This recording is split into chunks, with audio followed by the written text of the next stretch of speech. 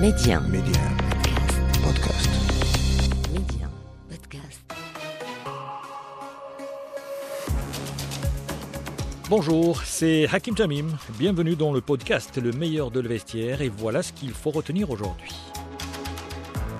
Simonet, on va parler de Achraf Hakimi, l'international marocain, ancien du Real Madrid et ancien du Borussia Dortmund. La presse espagnole et anglaise pense qu'il va quitter l'Inter de Milan. Pourquoi la presse espagnole et la presse anglaise? Espagnole parce que on le sait, Achraf Hakimi appartient au Real Madrid parce que le Real n'a pas été payé pour l'instant. Et pourquoi la presse anglaise?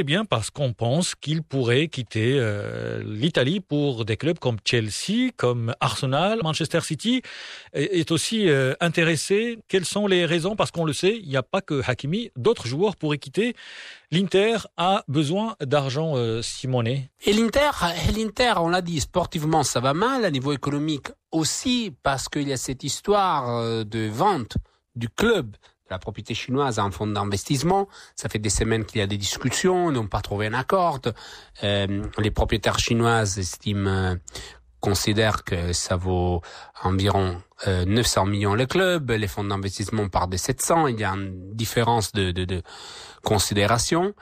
Et ça n'amène nulle part pour l'instant. Mais ça a des conséquences négatives dans l'ambiance, évidemment, parce que même Antonio Conte l'a dit, aujourd'hui, c'est pas les mêmes projets qu'il y avait l'année dernière. Depuis août, les choses ont changé.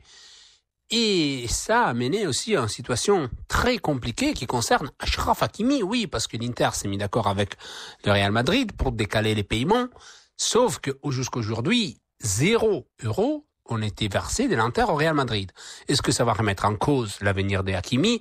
On ne sait pas, parce que si évidemment il y aurait des engagements de la propriété chinoise avec les départs de plusieurs joueurs, un super joueur comme Hakimi aurait de la valeur marchandise, peut-être il y aura un accord d'affaires avec le Real Madrid.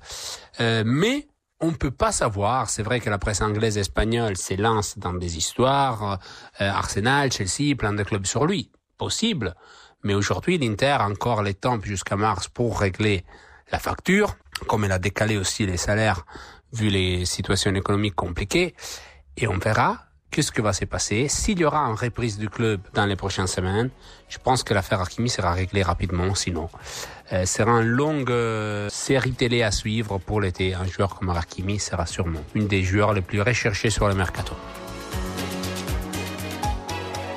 Rendez-vous demain pour un nouvel épisode du meilleur de le vestiaire. Pour ne rien rater du football chez nous et dans le monde, abonnez-vous à ce podcast pour être les premiers à recevoir les derniers épisodes.